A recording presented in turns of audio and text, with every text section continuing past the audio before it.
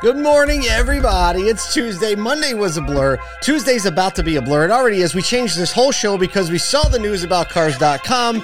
And let's just get into Monday because we have a lot to talk about, including some candy. Everywhere I go, the people really want to know who I is and who I be. They stop and stare when they see me.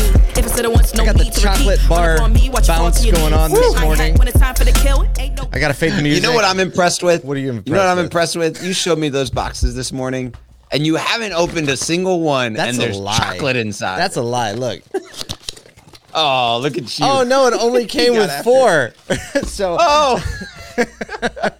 So this, we talked about this on the show and had it in the email. These are candy bars called Feastables by the YouTube streamer named Mr. Beast, who is the highest paid YouTube streamer last year. And so these are Feastables, and the value proposition is because Boomer ingredients are low-key trash. So they're so basically this has like cane sugar, organic chocolate liqueur, organic cocoa butter, quinoa, and sunflower lectin. So we have kind of like the crisp version, and we have the just all milk chocolate version, and then we have the almond version. And the cool thing about these is that on each candy bar in here, it's got this little ticket and a little sticker. You can peel this off. You scan the QR code on the back, put the code in, and they're giving away jet skis and Teslas, and 10 lucky winners will have a golden ticket that can go compete to win an entire chocolate factory. So it's modern day Willy Wonka. The reason we're talking about chocolate bars on the morning show is because this is the brand power of retail, right? Do you think my children influenced me to buy these chocolate bars? They did. They didn't have to work too hard, but they did. Also,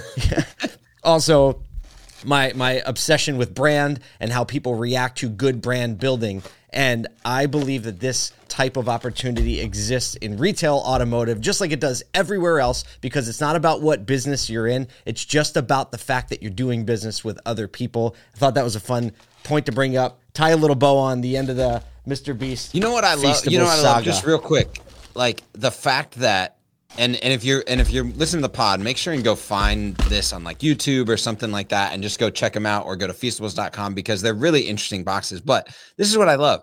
Like, this guy isn't a candy maker. This is not Nestle. This is not, Mars, anything like that.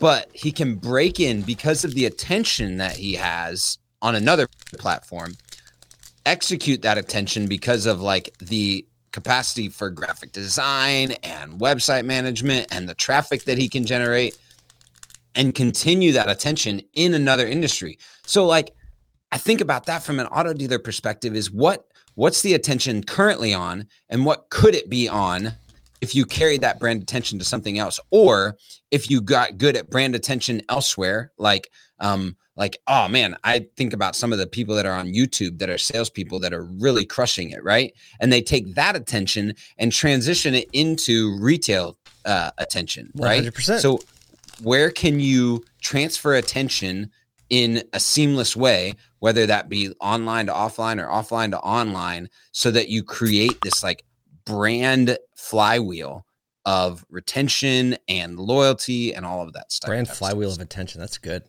That's good.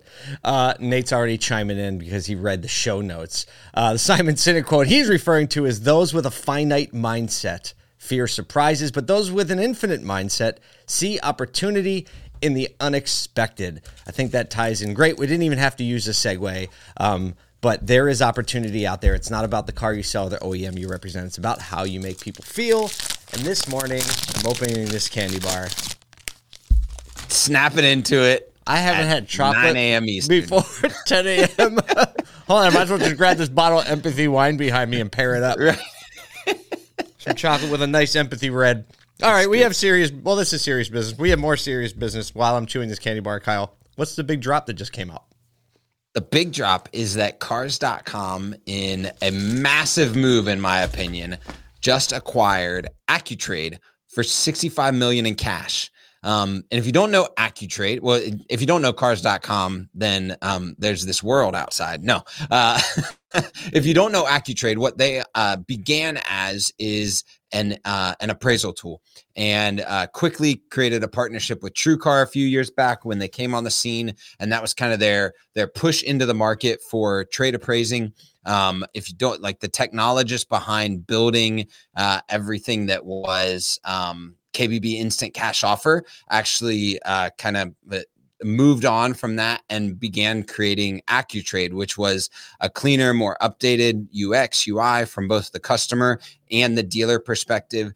Really, I've seen the back end of it and used it before. It's a really, really interesting way to give the capacity, especially for those that may not have the expertise of years and years of practice with appraising vehicles, to give them like real-time insights on vehicle trade analysis, right? So, AccuTrade has been doing that, but they've also kind of like started to spread their wings on a couple other things that looked like they were hinted at in the article. A couple of those things being inventory management, so coming after companies like HomeNet, Viato, VinQ, as well as wholesale management, so coming after companies like CarOffer, or ACV Auctions. So they are Cars.com. I think has really made a really smart play here. They do not have a finite mindset, I would say. Absolutely. Alex Vetter is definitely one of those people who does not have a finite mindset. And they see opportunity in all the change, not afraid to go get it. And I'm just going to speak from the heart. I find them to be one of the most dealer-centric companies out there, let alone a publicly traded company who has kept the heart of automotive at their heart and done a really good job at doing it. I think we need to call our resident expert, Kyle, see if he picks up. Yes. Let's call Brian Kramer. Let's do it. Because Brian Kramer knows what's up. Because we know he's good friends with Bob Hollinshead, knows AccuTrade, so he's probably got some insights on this. Let's see if he picks up. Good morning. Brian Kramer, good morning. You're on the Automotive Troublemaker with Paul J. Daly and Kyle Mountsier. I wish I had an applause button. This is a treat. For us, I was just eating a Mr. Beast chocolate bar on the show. I wish I could share one with you, but that would be strange. Hey, we're talking about the Cars.com AccuTrade announcement, and we thought we'd call our resident expert to weigh in. You obviously are a very savvy, technologically advanced dealer, breaking rules everywhere, and would love to get your quick thoughts on this whole thing. So I just heard about that, and I think that's a very shrewd situation with, obviously, you guys know Alex better. He's extremely sharp. And Bob Hollinshead, for me, is like Yoda when it comes to the used car market. And a lot of people will sit there and say, about the retail side with Dale Pollak, but the way that he looks at data has really changed the way that I looked at everything. I've considered him a mentor. And he's one of those brilliant, Dale Pollak, Chip Perry minds that, only comes along once in a while, Jim Moran. And then Jeff Zamora, their CTO, is sharp as hell too. And they got Joe Chura just joined that team. So I think that, as I'm reading that this morning, I'm sitting there connecting the dots. It seems like, they bought this Auto IQ, I think is what it was called, plus AccuTrade. Oh, yeah, Credit IQ. Yeah. Credit IQ. Yep. And if you put all that stuff together, except for tag and title, they kind of have their own, they also obviously have Dealer Inspire and the DR tool. They kind of have their own little way to transact online all of a sudden. And they did it really quietly without anybody realizing it. That all of a sudden they're almost transactional. Oh, wow. They are almost transactional. I didn't put all those pieces together until you just said it. Well, and I talked to Bob Liastis after the Credit IQ acquisition, and his comments were essentially like the desire is to connect from the third party, from the Cars.com platform to the dealer platform a lot more seamlessly. So their intention is not to like rip transactions away. It's actually to enable transactions at the dealer level. And I think especially, and you use, your store uses AccuTrade, right? Religiously. Yeah. And we've appraised 40,000 plus cars, actually 45,000 plus cars on it. Wow. Yeah. So, and that platform really enables like anybody to get in. Like it doesn't take, a rocket science to use AccuTrade, like maybe a Viato or something like that to appraise anything. Like it's right there. It's at your fingertips. The learning curve is quick. Right. and whether it be from the customer or the dealer side. And so if you've got a quick learning curve tool that's optimized at the third party level, right, that can then be executed at the dealer level. As you're saying this out loud, my brain's spinning. I mean, it is so simple that a consumer can appraise their own car accurately. There you go. And we find that is the case. So if you start, because I'm just thinking about this out loud, customer gets on that portal, which it's one of the only third parties that we continue to use just because of the, what they do with the data, or what they don't do with the data, I should say. Yep. But if they get in there and they start working on payments, and they have this credit IQ, so they can actually get pre-approved for a loan or however it is that they're going to do that, they'll be able to do either a soft pull or a hard pull, be able to pull an accurate payoff on a vehicle. They'll be able to give you real payments because they're AccuTrade, when they fill that thing out, they'll be able to give a difference between what the car is worth and what the payoff is, all before they get to us, or maybe after they were in, or if they're showrooming or whatever. And, with all the other stuff they have with Dealer Inspire, it's very, very interesting. And the other interesting thing is, if you think about it, like Carvana, they know what people are searching for in certain markets, right? Yep. Or CarMax. Yep. But so does Cars.com. They sure do. So they know what people want, and now they have the trade information to match it up. It's like Match.com for cars. No kidding. It's a great illustration. And look, let's talk about who wins in all of this. The consumer wins. The consumer wins. And whenever the consumer wins, right, dealers are going to flock to that solution, right? So they're thinking ahead. I like how you said they came out of nowhere with it, right? It just was kind of like which is really one of the best ways to execute a good business plan, right? A little bit, and then all of a sudden, right. And all of a sudden, it's like gradually, then suddenly, right? Right. I think you mentioned that to me, Kyle, as long as that happened. Being underestimated or being kind of like quiet in the corner. I love that business strategy. Not saying that people are underestimating Cars.com, but like being underestimated is I love when I'm in the point of being underestimated. It's the best. It's the best. Yeah. It's one of the reasons I dress like I do. Cars.com is really dealer friendly, whereas a lot are still selling data, and they're kind of playing in both spaces, whatever. Yeah. They really are, they do more of their stuff with organic search than just paid and just moving the needle with, just dumping money at it so you don't cancel them or whatever. Yeah. I mean, they actually are one of the... No, they generate organic traffic from organic content that's meaningful to the consumer, and that's what drives the platform, right? It's complicated. Right. You have to have a whole editorial department and writers and content producers and designers, right? It's a lot of work. It's a lot harder. It's a lot harder, which is why the road is a lot emptier and the space is a lot wider, and it's a lot less perishable, like their attention and their traffic because of it.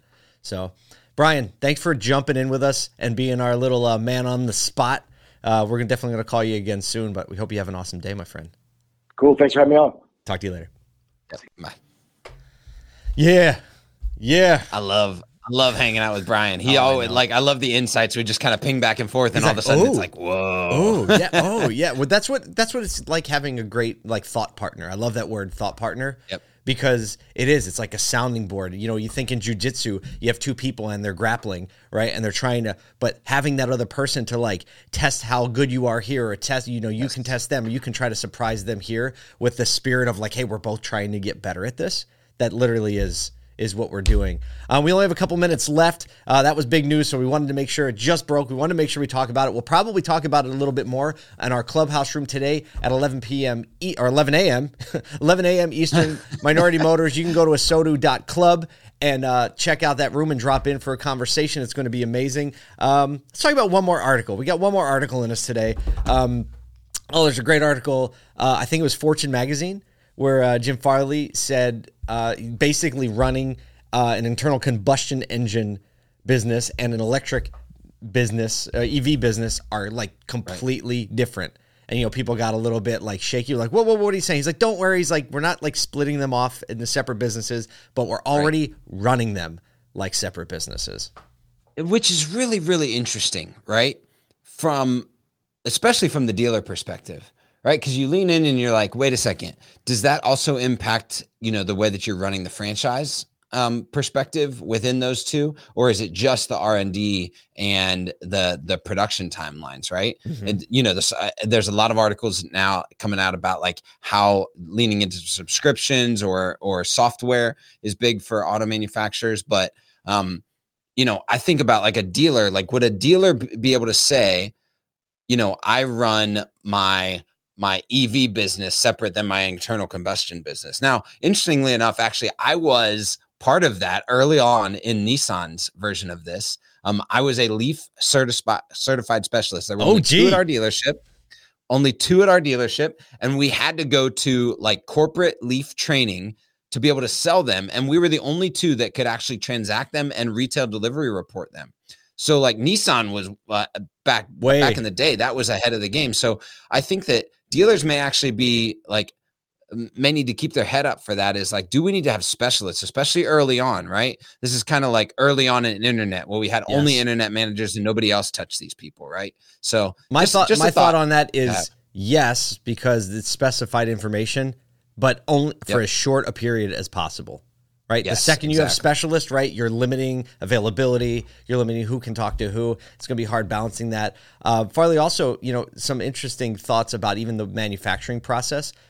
When I think he was talking about the F-150 Lightning, he said basically if they were able to produce to demand, they would be beating Tesla right now, he said. The only reason they're not is they don't have the actual space to do it.